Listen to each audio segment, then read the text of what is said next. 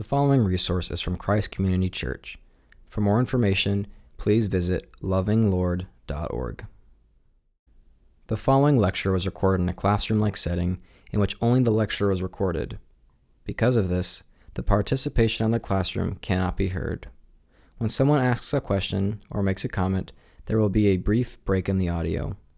Once the question or comment is finished, the lecturer will begin speaking again. Thank you for understanding, and we hope you enjoy the message. Let me pray. Father, thank you for the blessing of this time that we have as brothers and sisters in Christ, that we might look again at the topic of community. It's certainly something, Lord, that we struggle with in our cultural moment, and we're not the only church.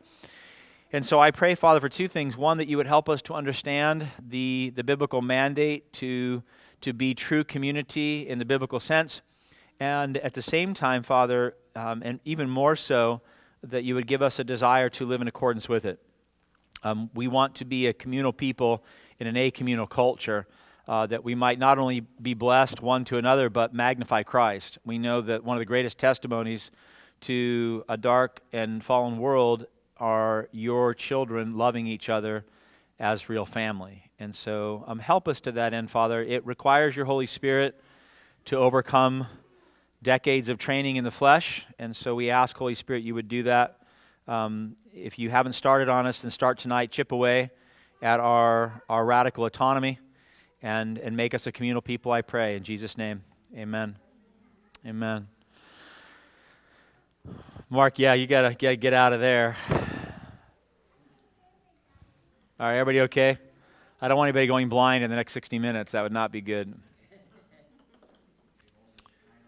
Yeah, wrong kind of Shekinah.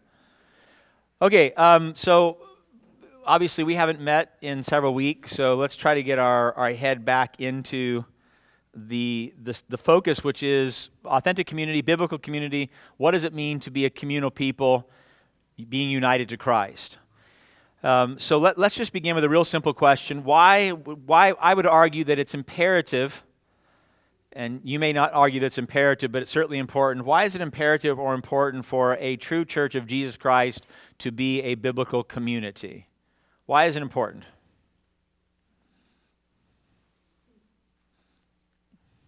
Why is it important? Okay, so my dad said for spreading the word of the Lord. How does community communicate the gospel? I would agree, but how? How does community spread the gospel? Chase? The gospel is for both Jew and Gentile. Okay. That there's no barrier between us as a community. Good. United in the Spirit of Christ. Good. So someone seeing a true community of people from different backgrounds, languages, economic standings, educations, coming together and living as a family, it would be an odd thing, right? And it magnifies the gospel. Good. Why else would we want to strive to be a biblical community as a church? The Bible tells us the fellowship of the believers. Good. That one in Acts where So, I mean, it's an answer that we should not be afraid to say. The Bible commands us to, right? The Bible teaches us how we are to live now that we're in Christ and united to Christ and brought together as one body in Christ. So we're commanded to. Is it important to obey the commands of God? If you don't think it's not important, then come this Sunday as we look at the divine warrior, Jesus Christ, coming to slay the nations with what? With His Word. Super important that we obey the Word of God. Why else is it important? Brandon? Also for the perseverance of the saints and the mission of the church. Good. We're not called to live a Christian life in isolation or by ourselves or do all the commands of God by ourselves, but we're commanded to do it as a body, to go out and make disciples of many nations together. Yep. And also for our own assurance of our own salvation, each other's salvation. Good. To be able to bear witness to each other's lives, grow, exhort, and correct each other. Good. So you said perseverance first. The primary means, according to the Word of God, the primary means that God uses to ensure that you persevere to the end is the body of Christ, that you make it all the way in, across the Jordan, into the promised land. What else? Renata? I know for myself, if I'm not in constant contact with the community, I start to feel like I'm falling Good. from Christ. So just to have that constant communication and community keeps me for Christ. I'm so thankful that you said that because that's a true statement. And if we don't know that's happening, that's dangerous. If we think that we can walk with Christ faithfully and not be in the context of a community of believers, then something's wrong with our walk. Absolutely necessary. William. It also offers hope. Our world is falling apart. That's just a fact. If you read the news, Or Revelation. right? And we offer hope to people, whether we realize it or not, because you see certain people, the way they're acting, they just have lost hope. Yeah. And when they meet somebody that's a genuine Christian, they sense something in you that you may not recognize it per se. Yeah. You're not trying to boast yourself, but you represent Christ, and that's we have no choice. If you're a Christian, Good. representing, and something out of you will come out that Christ has put in you to bring yourself, make yourself known. Good. Thank you, brother. So a community of believers should be a hopeful community. Hopefully, when people come in, they see us as a hopeful people. I think it'd be a terrible thing to visit a church and you walk away thinking, wow, that's a lot of depressed peeps in there, right? We wouldn't want them to see that, right? We have the hope of Christ. Tina? I think that there's truth behind strength in numbers. Yeah? Right? Like Vinny has expressed, like this is the Bay Area is a difficult place to be a Christian, but there is unity and strength in numbers, and at the same time, when the church has been weak, even though it's been universally weak with all like it spreads, weakness spreads in the group. Yeah. But there's accountability in that, and the church has always had moments where it's been weak and it's come up. Yeah. It's not been because of one individual who has risen everybody up. Good. It's been as a group. Often it's the group that have decided we've really failed here. Yeah. We repent, we need to pray, we need to bring the church back up. That's not done by one person. Correct. Done by the group saying, we've done it wrong. We've got this wrong together. Yeah. Let's bring it back up. Yeah, most revivals we've seen starting in the context of prayer with churches, right? Good. So you would all agree that community is important. Many of you would argue necessary. Some of you would argue commanded. So why are we studying about community? Why are we doing it right now? Why is Christ, what is it? Christ Community Church. Christ Community Church. Why are we spending time right now to pause, reflect, learn, and hopefully apply?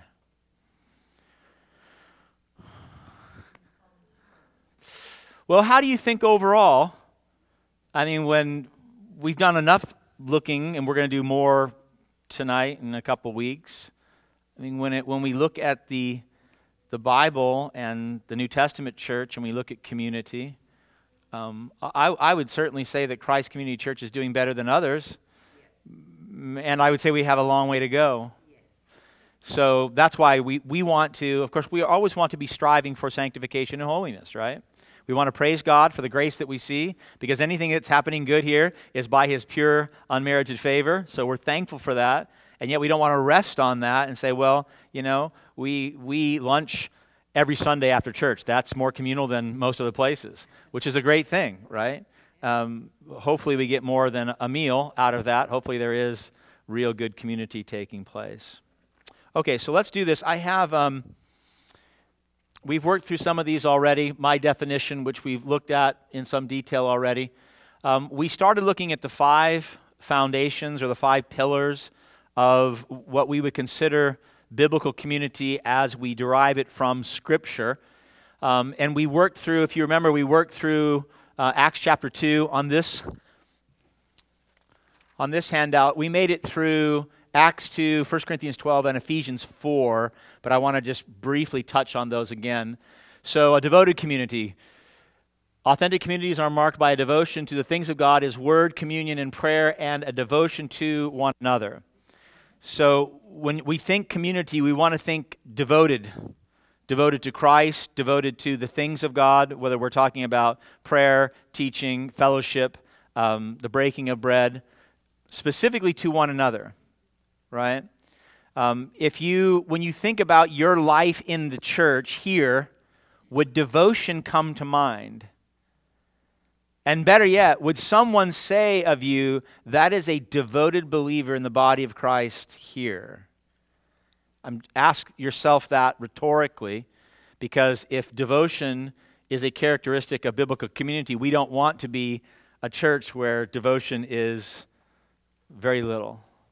And you know, what the difference is I come on Sunday, I gather, I say, hey, how you doing? I sing a little bit, and then I disappear, right? That would be probably not a terribly devoted body of believers. And then incrementally up to seeing you're being vested in the life of the church, exercising your gifts, building each other up, loving your brothers and sisters, serving one another, right? So a devoted community, I would say, is axiomatic to what the Bible teaches about community. So that was from Acts chapter 2. The model we have, Acts chapter 2, verse 42. The second thing we looked at was I was arguing that a biblical community is an interdependent, interconnected community. And that's being drawn from 1 Corinthians 12, where Paul delineates the gifts. And if you remember, he talks about the gifts needing one another, and then the gifts being used together doing what? Building up the body of Christ. So my argument was authentic communities are interdependent communities where members of a local body live interconnected, interdependent lives. How are we doing on that?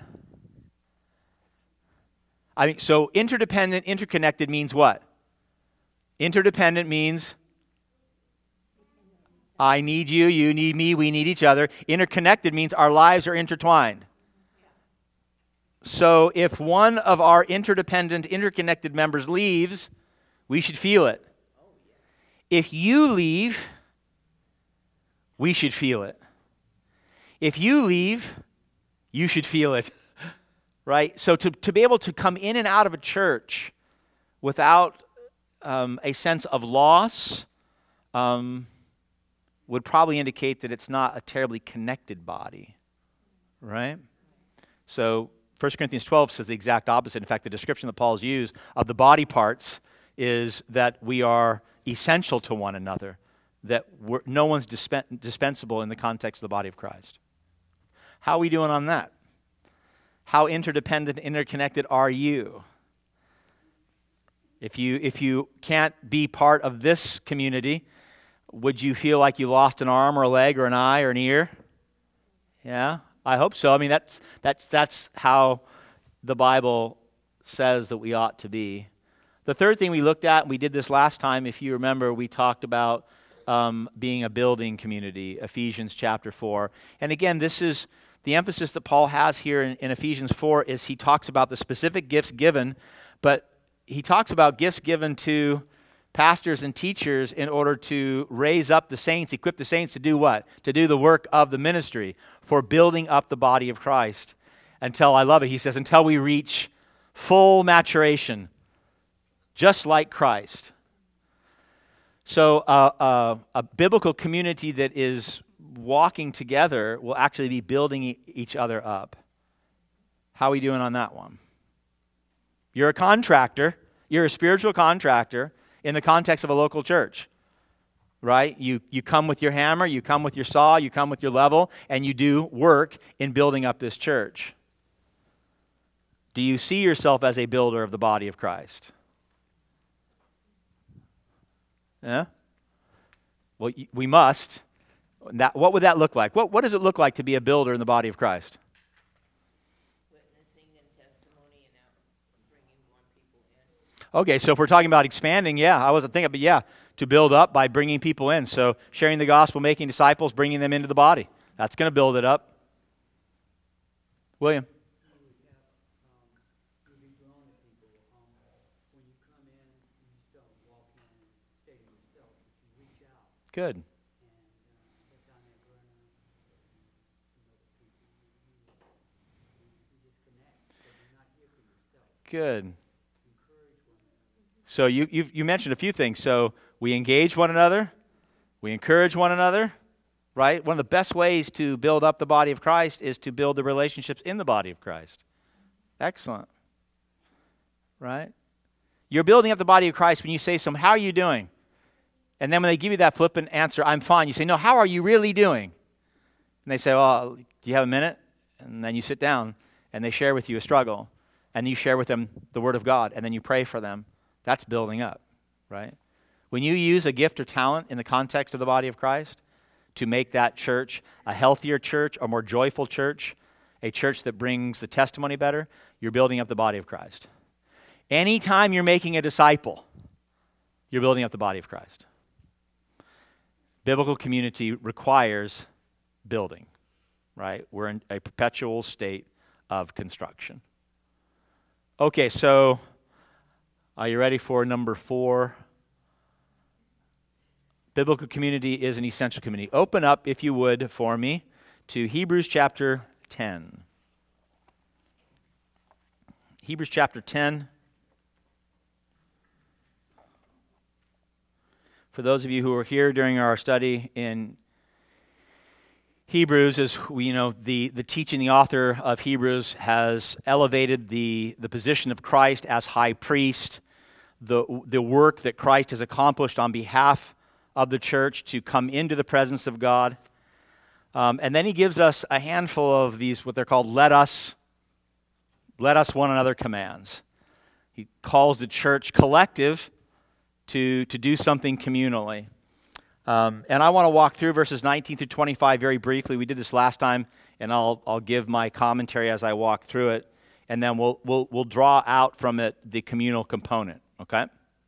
So Hebrews chapter 10, beginning at verse 19, again, he's established the supremacy of Christ and our access to God through Jesus. Therefore, brothers, since we have confidence to enter the holy places by the blood of Jesus, so there's no more fear going into the temple, behind the curtain, into the presence of God the Father, because of the blood of Jesus, verse 20, by the new and living way that he opened for us, that's Christ, gave us access to God the Father through the curtain, that is, through his flesh, which of course took place where? The breaking of his flesh on the cross, verse 21. And since we have a great priest, present tense, over the house of God, here's your first let us, ready? Verse 22, let us draw near with a true heart in full assurance of faith. Now, it's important to know that the New Testament does this all the time. The New Testament is almost always speaking in the collective, almost always communal. And more oftentimes than not in our translations, you know this, NIV, ESV, the you is you all. Really only Texans can actually translate the Bible well, right, Jonathan? Right? We don't do you all, but it should be you all. The majority of the time, it's you all. Here, it's let us, so we're talking to the body. This is something we're going to do together. So together, we're to draw near with a true heart in full assurance of faith, so that's trusting in Jesus Christ, with our hearts sprinkled clean from an evil conscience and our bodies washed with pure water. So internal cleansing coming from Christ, and then the external, this idea of holy living, pure water as we live in Christ. So that's the first let us. Draw near together. Let us together, verse 23. Let us hold fast. That's persevering together. This is, Brandon, what you said.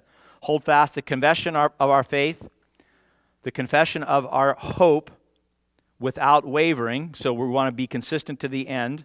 For he who promised is faithful. Our hope is in God, and God is faithful. This is one of William's favorite things to tell us, right? William, that God is faithful, he's not a liar, and we can trust him. So let us together as a church draw near. Let us together as a church hold fast. And verse 24, let us together consider. That means to keep on. That's actually a very weak translation. It means to stir on with great fervor. Let us consider how to stir up, to incite to action one another to what? To love and good deeds. So again, that's what we do together. Verse 25, not neglecting to meet together, as is the habit of some, but encouraging one another all the more as you see the day drawing near. So 3 let us communal commands. Let us draw near in faith, let us hold fast in hope, and let us keep on stirring up one another in love. And you think, wait a minute, faith, hope, and love. I know that. And that's to take place here. right? So our faith, our hope, and our love is to be grown and cultivated in the context of the local church. The primary means of doing that is us gathering together, right? That we meet together and we pray together and we sing together and we study together. Like tonight, we've gathered and we said, I want to better understand what community is. So we're doing these things together to increase our faith, our hope, and our love. And the degree to which we do that, the church will be built up. So, how well are you stirring up one another to love and good deeds? So again, that word in the Greek, it's to incite to action. It's a violent word. I don't know how that would play out. We come up to each other and we shake each other. You need to love more. I need to love you more. You need to love me more. To love and good deeds. Yeah, we won't do that to you, Myrna. Thank you. I want to know. I want some dialogue here. How well do we, collective, how well do you, and how well are you stirred up by others? Well, let me ask you this then. What does it mean to do that? What does it mean to stir up someone toward love and good deeds? To encourage them and like when we had prayer time before church on last Sunday, and we got together with someone else and we tried to encourage them and pray for them whatever they needed, and which helped you grow in hope and in love and in faith. Good. Good. Brandon, and then Dad. Yeah, and I think a lot of it, it can be summarized in, encouraging, exhorting, rebuking, a lot of the things that kind of see in the New Testament. That idea of when we're together and we're stirring each other up, loving good works, it could include all of those. Sometimes it would be an encouragement, stir them on. Sometimes it would be an exhortation, teaching them a certain thing. Many times it might be a rebuke, hey, I don't see you in this way, and all Mm-hmm. how things will start, so they may grow further in faith and build up the body of Christ. Okay. So when we think of many of the one another commands you're talking about, and actually doing them, good. Dad, I'm sorry, you had your hand up. I apologize. Go ahead. Community, I always equate to family. Good. The closer we are as a church family, brothers and sisters, the more you want to have. So family, brothers and sisters, really living as family. Now that's a tough one. That's what the Bible. When you read in the Bible, it's brother and sister. Oh, I would say it's my favorite of all the terms that are applied to the church.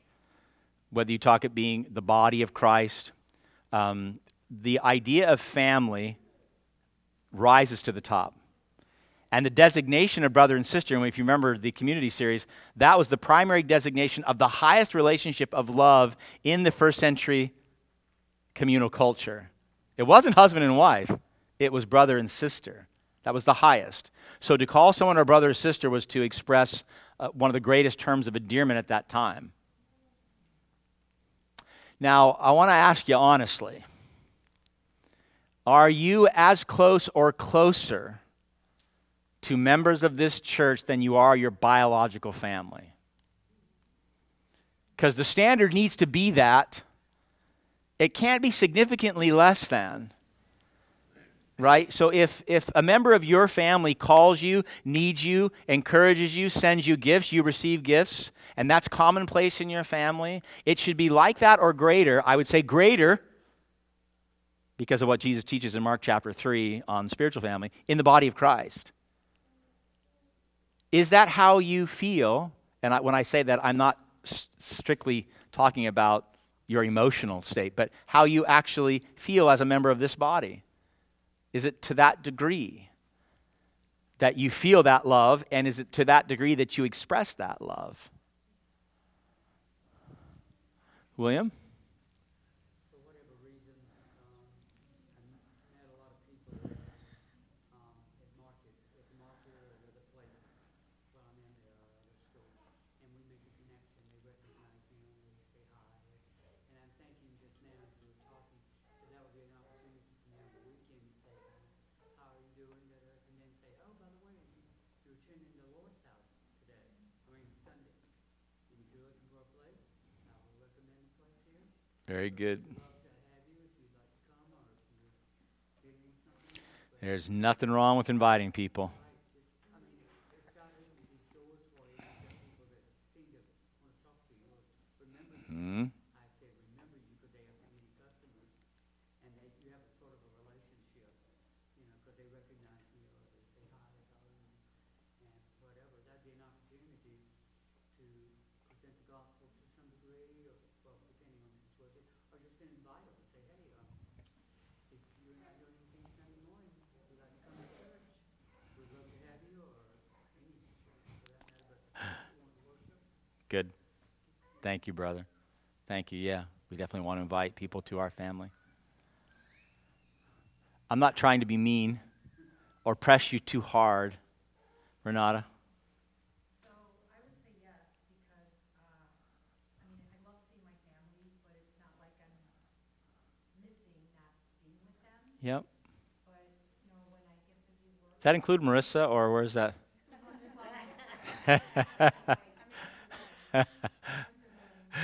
Yeah. I gotcha. If I miss church or something, travel or, just because of work and stuff, I feel like, oh my gosh, I'm feeling empty and missing my family. Yeah. Yeah, it's like I feel a little bit unsteady. Good. Missing out.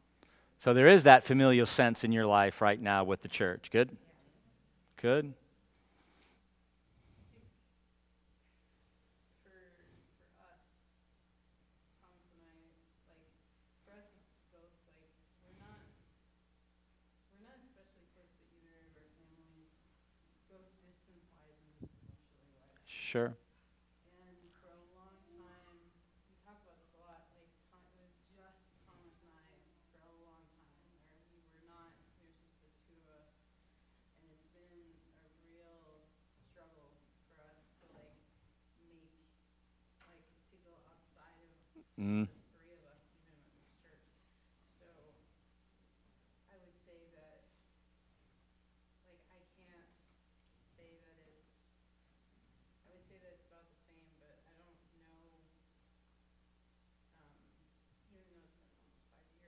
Mhm. I don't know that I would consider us especially close to anyone. Mm. And that's the vulnerable truth for us. That's Sure. how and that's on us.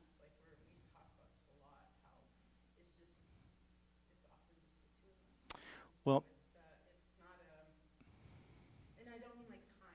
Obviously. yeah. No, I gotcha. But I mean in general, it is and we've had to repent of that a lot. Yeah. I appreciate you sharing that, sister. I think you've described most Christians in the Western church today. Yeah. It's either alone, it's a couple, it's a family, and here's the church, and we do our thing over here, and we dip our toes in the water of the family of the church, but it's not really our family in terms of living it out. And I imagine that we're all going to be at varying degrees and varying places when it comes to this. What you don't want, though, is a church that does not pursue family relationships, strive to love each other as brothers and sisters in Christ, hopefully be loved like that. The church will become a very, very lonely place if it is a thing that we do on Sunday or Wednesday and not people who we are in Christ as a family, right?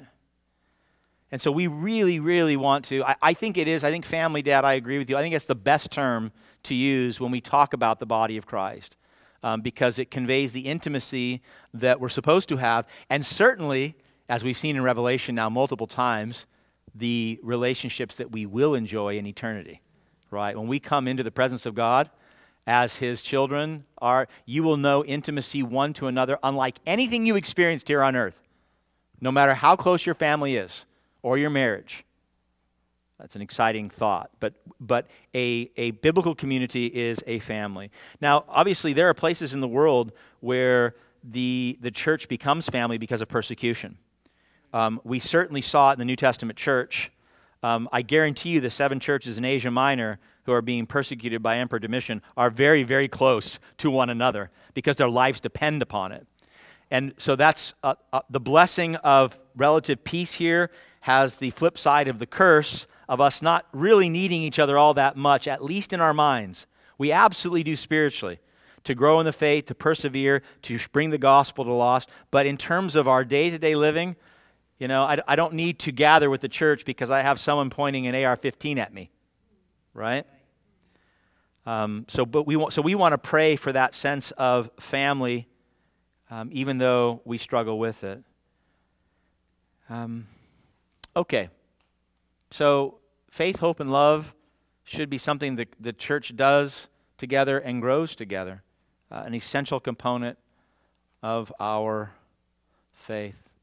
One more, pillar number 5, a biblical community is a God-glorifying community. If you would go to 1 Peter chapter 4, let's take a look at that really quickly.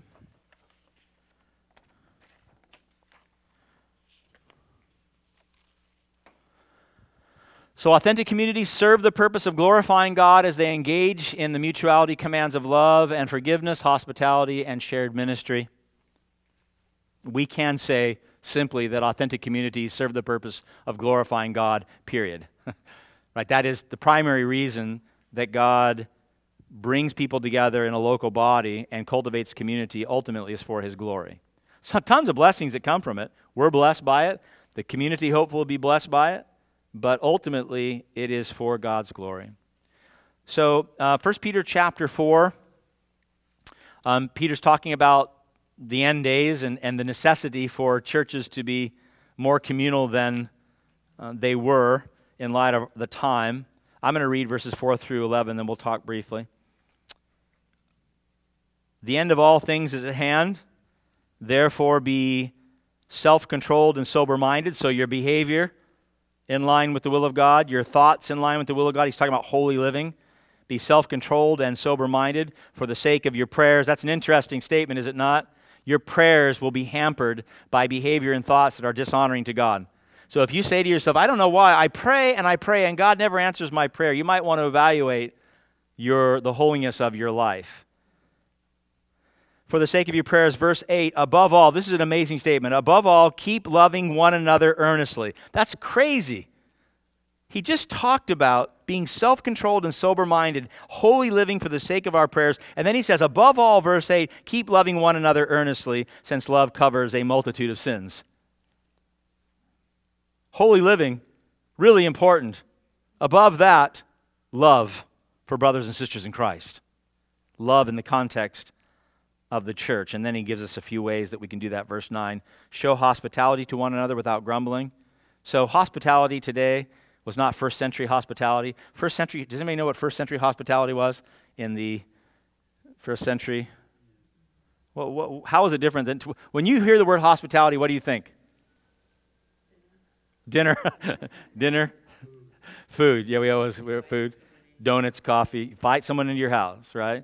Hospitality in the first century, Sydney? Yeah.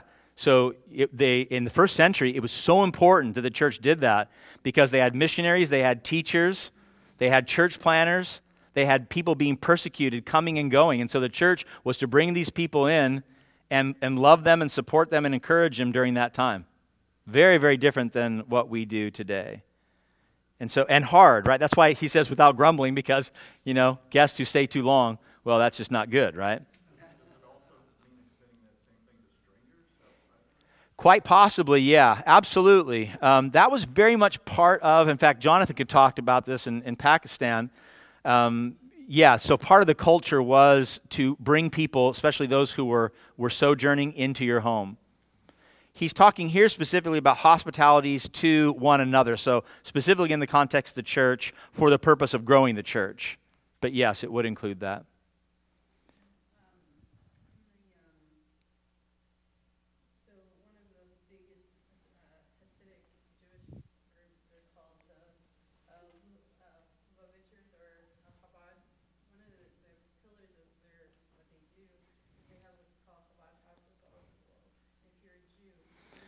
You get to go. There you go.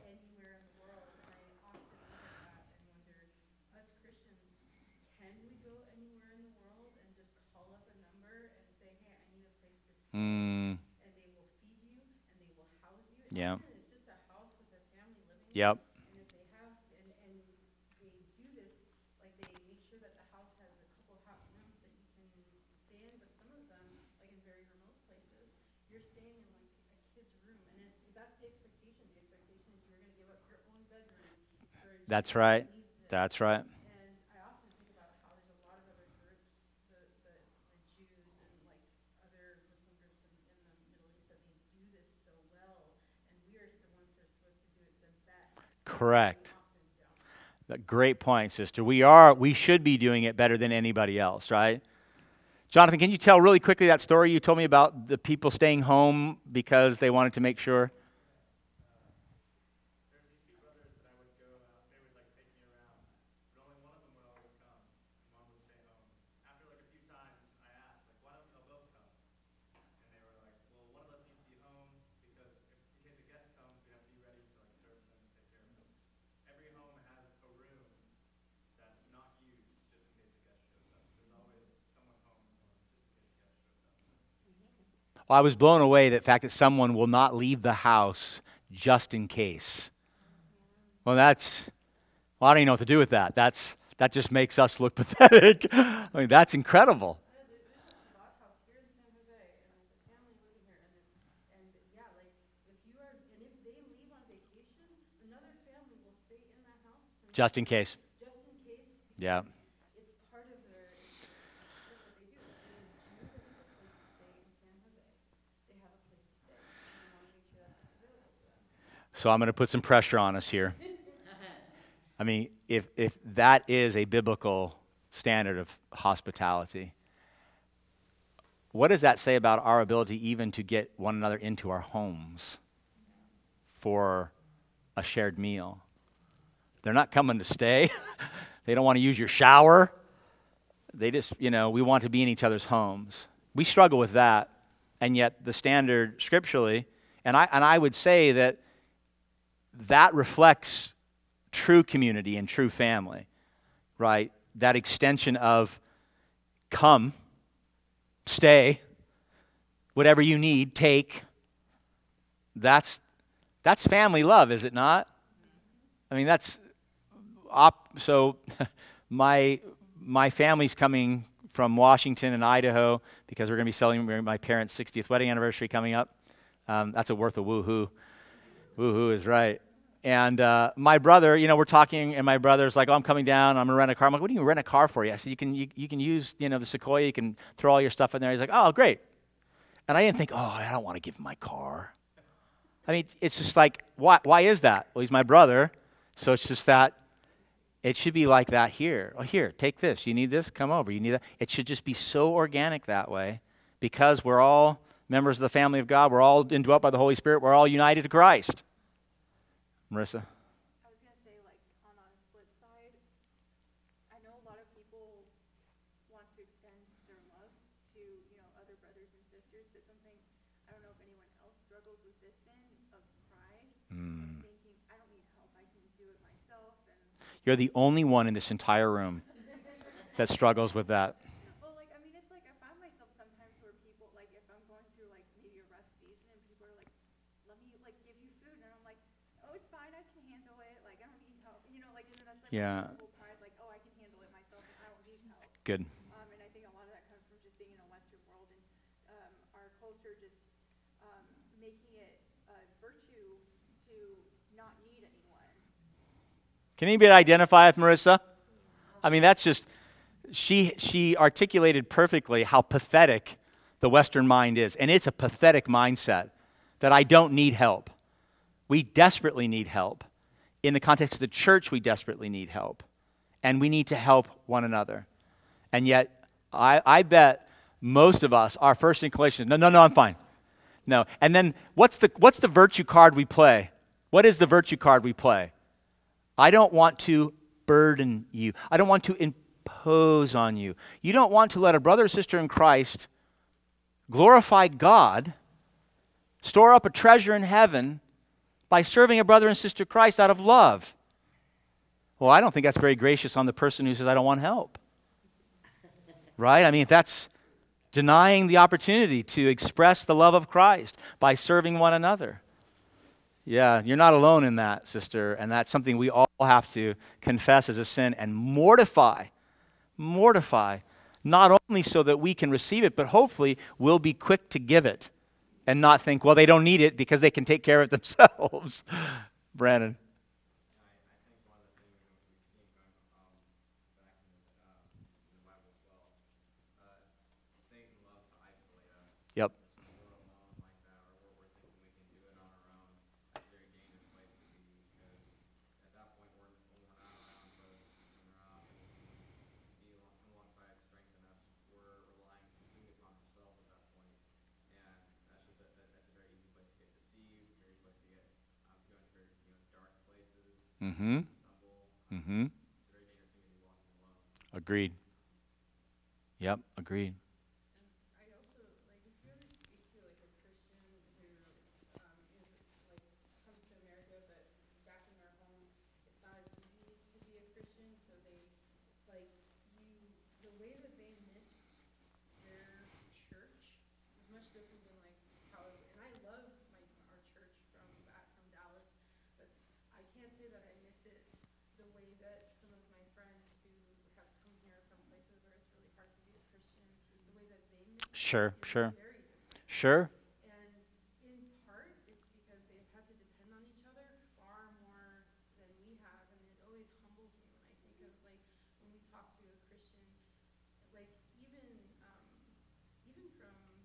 like, even when we talk to Sonia, like, when she talks about her church, like, there's a sense of, like, these are places where it's not as, like, Asia or wherever, they really have to depend on one another. Yeah. Their sense of community and the way that they miss it, it's not just the church, it's like they feel a loss Sure. of community. And I often feel like, I miss the people. I don't Yeah. miss it that way. Yep. And we should miss it. We should, because we're equally dependent. We just don't think we are. Right. So the lie is that, Brandon, as you said, that there is self-reliance, but we're not. Right? So we have to confess that and hopefully work on it. So continue with me, verse 10 of 1 Peter 4. Verse 9, show hospitality to one another without grumbling. Verse 10, as each has received a gift is given. In this case, by whom? It's given by God. Keep note of that. As each has received a gift, use it to, say it with me, serve one another as good stewards of God's varied grace. That's an amazing verse, my beloved. And according to 1 Corinthians 12, every single person who's saved by grace is given a gift or multiple gifts. Most of you have multiple gifts given by God to serve one another as good stewards of God's varied grace. A steward is what? What is a steward? Take care of someone else's stuff. Yep. Do stewards usually have to give an account of how they do? Yeah, so the gift that you're given from God to serve your brothers and sisters in Christ as a good steward will be called into account. At some point in time, you're going to stand before Jesus Christ, and when the books are open, the multiple books are open, the gifts that have been given are going to be looked at and examined in the life of the church. And God's going to want to know from you, how well did you use the gifts I gave you to serve my children? The wrong answer would be, I didn't know I had any gifts, Lord. That would be a terrible answer. Most answers will be, yeah, I know. Or they buried it back in the backyard, like the one guy that was given the coin. That's right. Wasn't given this many coins, so we buried it. Not realizing this master was a harsh master, right? Yeah. So you're all gifted. You're all gifted by God. You're all gifted as stewards of God's gifts, and therefore the purpose of serving one another needs to be exercised. Verse 11, so he identifies here, whoever speaks is one who speaks the oracles of God, someone teaching the word of God. Whoever serves is one who serves by the strength that God supplies, so a servant in the context of the church. Now listen to this, in order that in everything God may be glorified through Jesus Christ. To him belong glory and dominion forever and ever. Amen. So the picture here is extraordinary. The reason I end with this fifth axiom is that the primary purpose, the greatest reason that we should strive really hard to be a community, a true community of believers, is because God is glorified when we do that. He is magnified when we love each other and serve each other, when we use our gifts to grow the body. He's magnified and glorified. And that should not be hard for us. As a father now with 5 grandchildren,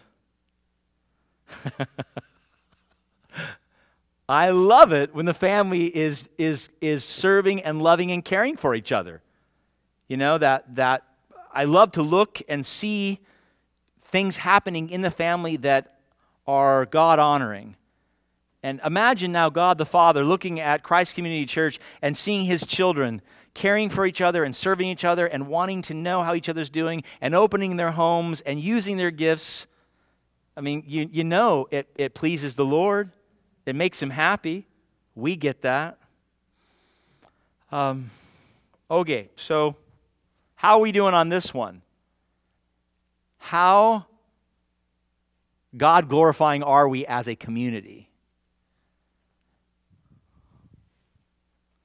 I think that we really strive in love and forgiveness. I think we're a very loving and forgiving community. Mm-hmm. And I think that, yeah, I think that the biggest struggle is for us is the cultural one where San Jose, because of where everybody lives and the lives that everybody leads, it's a hard one when it comes to hospitality and shared Mm. shared ministry because it's just it's an expensive place to live. It's not so everybody has to kind of live within their means. Yep. And that means very different things for different people. Yep. And so you might live, we live, 15, 30, 60 minutes away from certain people in the church. Yep. And that makes it hard to do those things. We can do it better, but it is very consistently struggle. Everybody who's been here for some time talks about how hard it is here. Just lots of things that are hard here. But it's hard to do community here. The Valley is an communal place. Silicon Valley is. Distance, cost of living, time, right, makes it hard. And so we don't want to, paint a picture of something that's not real. We want to say, okay, that's true, therefore what? Therefore we have an out? We're not going to stand before God and say, Lord, I know all the one anothering commands. Pastor talked about him all the time. It made me sick how much he talked about him. And I lived in Silicon Valley. And he's going to go, you know what? You're right. You're good. He's not. It's hard. We know it's hard. There are places throughout the world today, it's hard. Throughout human history, it's been hard. So what we want to do is say, okay, we recognize how hard it is, therefore what? It's really interesting here. When it talks about verse 8, above all, keep loving one another earnestly. That love, that the way that's taught in the context of this passage, it literally means to be fully stretched. It's a fully stretched out love, right? Not a shallow love, not an easy love, but a love expressed in a place like this that's really, really hard, but you're going to stretch it to make it work. Not easy, but certainly doable in the power of the Holy Spirit, right? If this is what God wants, then we can pray, Lord, thy will be done, and he will answer that prayer. And God knows our circumstances, so he knows what he's given us as far as circumstances, so therefore he knows how much we can do. He knows our limits. He does. Of all the things in the world, he knows. He does. Talents he's given us, he knows everything about us, so therefore we have no argument with him. We will have none. So we'll have done. Do me a favor, answer those bottom two. It is essential that I grow and help my brothers and sisters at CCC grow in faith, hope, and love by what? How? Let's get very practical here, and we'll offer some up. How can you help your brothers and sisters grow in faith, hope, and love here in light of Hebrews chapter 10? And then the last part, I can help CCC be more God-glorifying, exercising the mutuality commands of love and forgiveness, hospitality, and shared ministry by doing what? Let's be very practical and give yourself an action point on each of those. We'll take a minute or two to do that, and then we'll discuss it.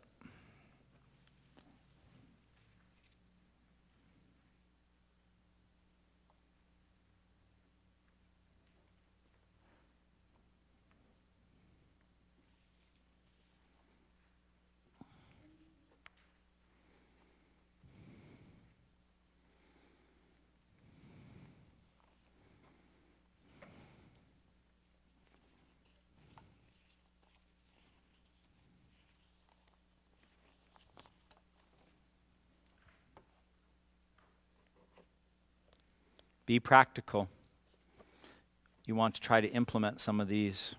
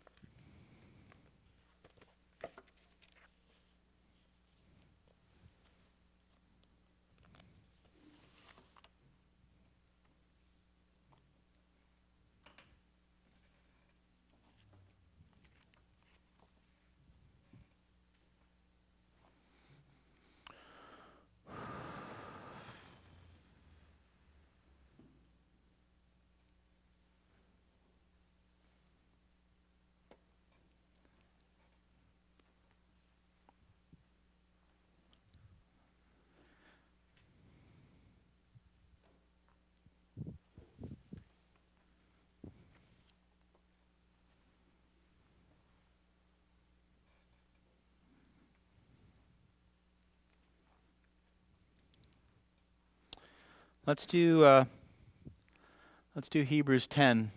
Biblical communities are essential communities where we grow one another, let us one another in faith, hope, and love. What can you do specifically to help your brothers and sisters at Christ Community Church grow in this way? What'd you write down? Encourage us with your thoughts. Getting to know them better, encouraging them, and praying for them. Good. Knowing, encouraging, and praying. Simple and powerful. How would you get to know people better, Myrna, here? What would you do practically to achieve that? Talking to different people at different times, not just focusing on family, family members, but focusing outside and talking to a variety of people. I feel like I'm connected with almost everybody here. Okay. So Myrna brings up a really good point. So in our time together, we want to make sure that we don't get cliquey. Right. That I talk to the same people every Sunday at the exact same time, right? So you wouldn't want to do that to a member of your family. You wouldn't want to do that to cousin Joe, right? Or Aunt Sally. You want to know them all right? So spending time, getting to know each other would be a great way to build up that faith, hope, and love. What else? What else did you put? Way that you can very practically add to the essential aspects of community here in faith, hope, and love. Dad. Participate in activities, volunteering to assist. Well, like the Sunday meal, Yep. that's a lot of work. Yep. And the more volunteers, the easier it is. Yeah, serving, right? Serving. When you're here, doing something to bless your brothers and sisters by serving them. Good. Jonathan. Devoting time to, like, specific time to pray, like, think about, communicate with, spend time with others. Yeah. Thinking about, like, things that I'm good at, like at work. I'm thinking about a lot. I devote specific time Good. whereas things that are like afterthoughts, I usually don't get to those. Those are the first things to like fall off my to-do list. So I think that's a big problem for me. Is like have aspirations to spend time with people, but never actually devote specific time to think about them, pray for them, like I should. So That's a great point, Jonathan. It really is. Our primary meditations, right? So going back to point number 1, a biblical community is a devoted community. One of those devotions is to the fellowship, to the brothers and sisters, right? So if you pray, if you are not, I want to encourage you now that Hazel finally, praise God, Hazel got our not because of you, but because of us. We were slow on that. But you all should have I hate using the word directory. Our family album. How about that? Directory. That's very busy. Our family album with most of our family faces on there. Use that, if you don't, to pray for your brothers and sisters regularly. They'll be on your mind. As you pray for them, when you see them, you'll go, hey, we talked about that last time. How's that going? I was praying for you on that. I don't know about you, but I love it when people say they're praying for me. I hope they're being serious. I'm like, oh, keep praying. Please, pray harder. I so need it. Aren't you encouraged? Somebody said they're praying for you, and you really know they are. And they're like, I'm praying for you. You're like, no, you're not. No, you're not. But if they are, how wonderful. So meditations like that are wonderful. We think about one another, right? I mean, let's think about people in your family you love a lot. Don't you think about them a lot? Even if you don't call them or you talk, but you think about them a lot because they're on your heart, right? That's the cultivation we want. Not forced, but we think about people we love. So hopefully we're thinking about one another. Lori. What you just said reminded me about, you all remember Joshua's roommate, Tommy Winsberg. We saw him just 2 weeks ago. He was talking to him about this church praying for him, and he was sharing with us how people throughout the world were praying for him. And he was getting emails and texts from England and other places from England. Yep. That we're praying for you, and we're in just the hope that gave him to get through his battle. Yep. We were just thinking it was our little church and his little church, but it just went out to the world because they were all praying for this young man. Yeah, and he was on their hearts and minds, as Jonathan said. They were thinking about him, meditating on him. Good. That's helpful. I like that. I'm going to keep that. That's going in my pocket. What else did you put? Brandon.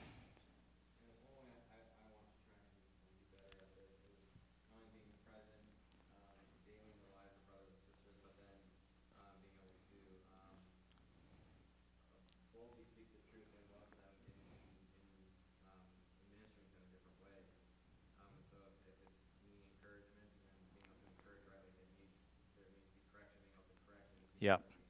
I'm not being okay with just the surface level, hey, how you doing, how's your job? Yep. Government politics, blah, blah, blah. Well, actually, how can I truly minister to you and bring God's word to you and like encourage and strengthen you in this way? Good. Mark. You like how I raised my hand? I do. It was very, very cash. I like interrupting people, but so mine was more in the general sense, but all the specific actions are kind of included. And it was as you went back right before you asked that question and kind of further defined verse 8 about Mm-hmm. how you describe that earnestly as being, fervent and, stretching yourself. Mm-hmm. It's kind of, it reminded me of like in sports where your body's done. Good. Push that extra Good. just to do it. And I thought, a lot of times I spend more time trying to avoid that than just stretching myself. Good. And we have a lot of little ways that we can do it, right? But kind of navigating the avoidance aspect of fully serving. Yeah. Earnestly way. So I would say that would be an area that. I see you doing that really well, brother. I really do. I see you stretching yourself often for those that you obviously love here. But your point is well taken. That's the flesh, right? The flesh is, but I'm tired. It's 45 minutes in traffic. And we just had people over last week. And we do all these little But when we stretch ourselves, we stretch beyond those. Yeah, so it's 45 minutes in traffic, right? So I am tired, but I'm always tired. So let's be more tired, right? So we just keep stretching ourselves. And for those of you who did participate in sports, you know the only way that you're going to gain in that is when you push it till it hurts and it burns and you're like, ugh, right? And so we want to have our love stretched like that too. It will certainly produce the faith, hope, and love that we want here. Tina? I wrote, letting others love and help us. Because I think Thomas and I are good servants in the church, and we open our homes a lot, and we help people a lot. We're really bad at letting people help us and letting people know some of the things that we go through. Ah. And we know that it's something that we often have to repent of, and we often have to put that down because we're private people, and so when we struggle, it's really, really hard to let other people, like we'll go to church and people will say, like, how's it going? And I have on many occasions gone, fine, and gone, actually no. Yeah. And not, because that's something we really struggle with. But one of the ways that of essential community is not just the extension of love and hospitality, but also and serving. It's also the obvious, letting people serve us. Yep. And for us personally, for Thomas and I, that's something we really struggle with a whole lot. So transparency and revealing needs is imperative, right? We'll talk about that when we get to some of the other mutuality aspects, but letting people know. If you don't know, I mean, we're not mind readers. We don't know. Sometimes you just don't know, right? And we want to believe in hope all things, as we're commanded to in 1 Corinthians 13. So if you said, I'm fine, I'm doing great, we're going to say, oh, you're a liar, right? We're going to hope that that's true, even though it may not be. Renata? I just want to add to that. I think letting someone else know that you're struggling with something is really a level of vulnerability. Yep. And to share that vulnerable state with someone else actually demonstrates a deeper relationship. Good. Because you're only going to be vulnerable with those you trust, and it's those you trust that you're intimate with. Right? We're going to hit on some of those. Those are really key components and attributes of true community. So we want to strive for that. We want to strive for intimacy so that we can have transparency and vulnerability, right? As you would in a family, right? All right, let's hit this last one really quickly, and then I want to introduce you. We're gonna stop here in a minute. I'm trying to do these to 8:15. How can you help be more God glorifying? Whether it be love, forgiveness, hospitality, shared ministry, anything. How can you help Christ Community Church be more God glorifying as a member of the community? I think something I noticed with our church, and I think a lot of churches fall into the same thing, is the burden of ministry falls on like very specific people, where it can become overwhelming, whereas like it's almost like unequal amount of work that's being leveled on certain people. So kind of like stepping up and taking the load of the work to alleviate brothers and sisters that are bearing the brunt of it. Yep. So the old saying, what 10% of the people do 90% of the work? when we look at the New Testament, the teaching certainly in 1 Corinthians 12 and Ephesians 4 is that everybody has a body part and a gift, and everybody uses that. And then when the whole body's doing that, the workload is not overwhelming, and you don't have people doing things they ought not do, right? I mean, if you're not gifted, but something has to be done and you do it anyway, praise God for you just being willing to serve. But if you're not very good at it, that means there's someone else in the church that God has equipped to do that thing. And we want that person serving to give God glory and to hopefully take burdens off. If everybody serves even a little bit, a lot gets done. If a few people serve a lot, not a lot gets done. Right? So that's a great point. So us bringing God glory by everybody doing their part. And so you'll want to ask yourself, well, what part am I doing? I mean, what am I doing? How do I serve here? And please don't think specific, ministry roles. Well, I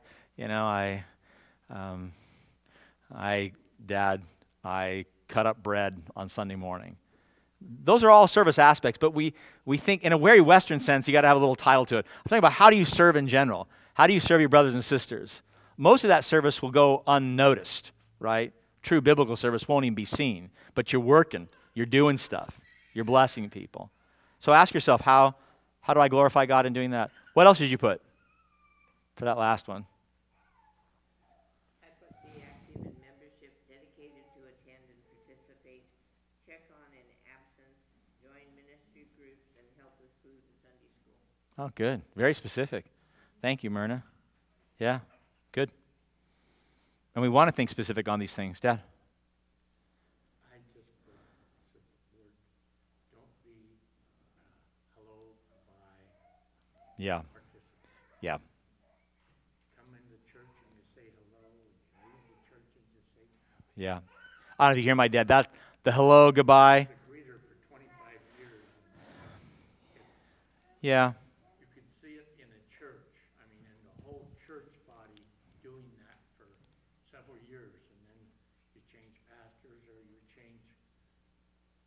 We started the dinner Mm-hmm. to get people to stay around longer instead of saying hello and goodbye. Correct. And it's one of the best things we could do for this church.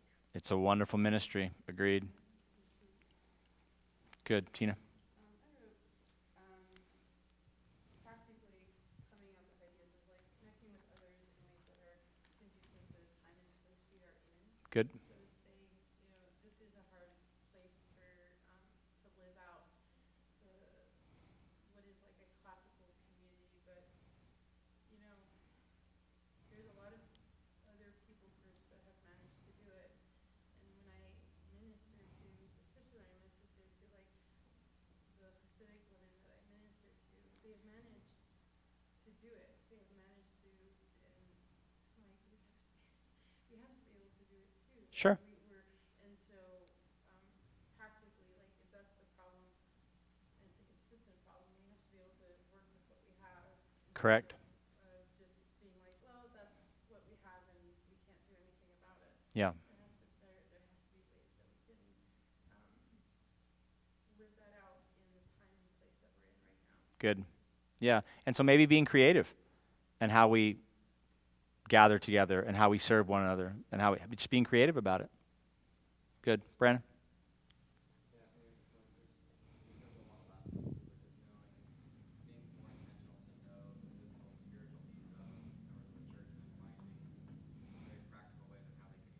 Good.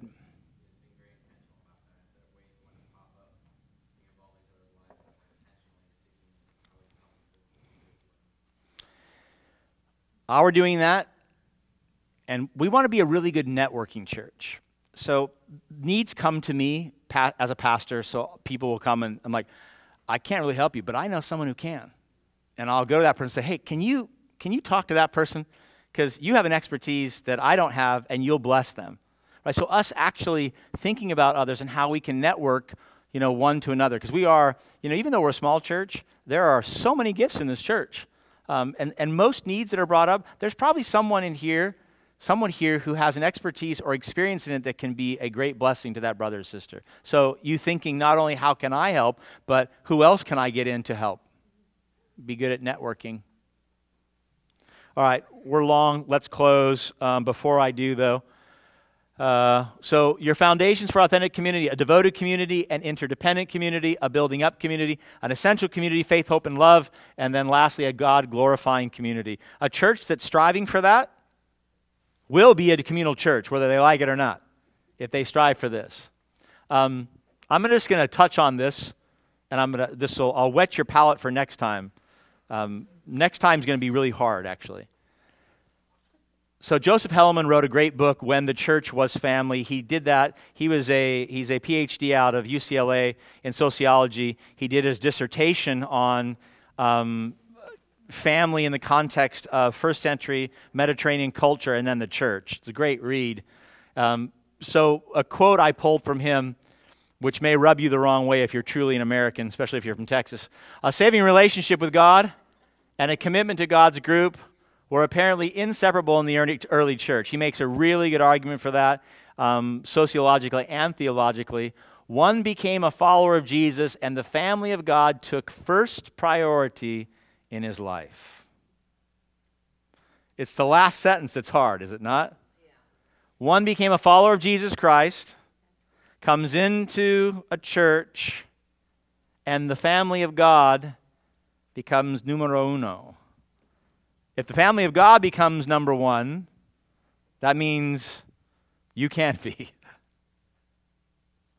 So what we'll do next time is we'll talk about your handout, the relational priority paradigm shift of trying to move from radical, autonomous individuality into communal living. Kirk and I were talking about it and praying about it today. I think it's probably one of the greatest challenges of the Western church. The way that Jesus was teaching people to live in the context of his culture, the culture understood it. They were just trying to move from community and culture to community and church. And the church in other cultures also has that issue because their family will turn against them and kill them, where the family of God is their refuge and their strength. Yeah. Like in the Middle East or Correct. some of the African countries or Asia. This is very true even now in those countries. Correct. And a lot of those countries, they're going from communal to communal. We got to get from individual to communal. And that will require a true paradigm shift. So we'll look at that in some details, and then we'll actually go through some really cool attributes and some of the mutuality commands either next time or the last one. We'll try to wrap this up. All right, any questions? If you're not praying for us as a church to grow in community, please start. Pray that God would cultivate even more a real love that expresses itself as family. Real family. I know that God will be glorified in it. I know that we'll be blessed by it. And I know the world will see it. We want the world to see it. We want the world to think it's very, very odd, going back to what Chase said, that you have so many people from such different backgrounds loving each other like this. That's the beauty of the gospel, right? Is that it will reveal Christ in us when we love like that. So let's pray. Father, we ask that you would do this great work by your Spirit. We thank you for the biblical clarity on community. We're so thankful, Father, that you have saved us and brought us into this local body. I pray, Lord, that you would help us, Father, break free from our deep-seated desire to be alone, to be autonomous, and show us, Father, the beauty and the majesty of biblical community, so that we might be blessed, that we might bless others, and so we might bring you glory. Lord, we have a handful of people that will be coming into this community, hopefully in the next few weeks. We want to be a family that receives and loves them well and does not teach them bad community. And so for their sake, I pray that you would place it upon our hearts to love each other more and more. We ask these things in Christ's name. Amen. Thanks for listening. Christ Community Church is a Reformed Baptist church in San Jose, California. If you'd like more information on our church, please visit lovinglord.org. From there, you can find service times, weekly gatherings, our sermon archive, and other resources. For video content, please visit our YouTube channel. You can also follow us on Facebook, Instagram, and Twitter. Thank you again for listening.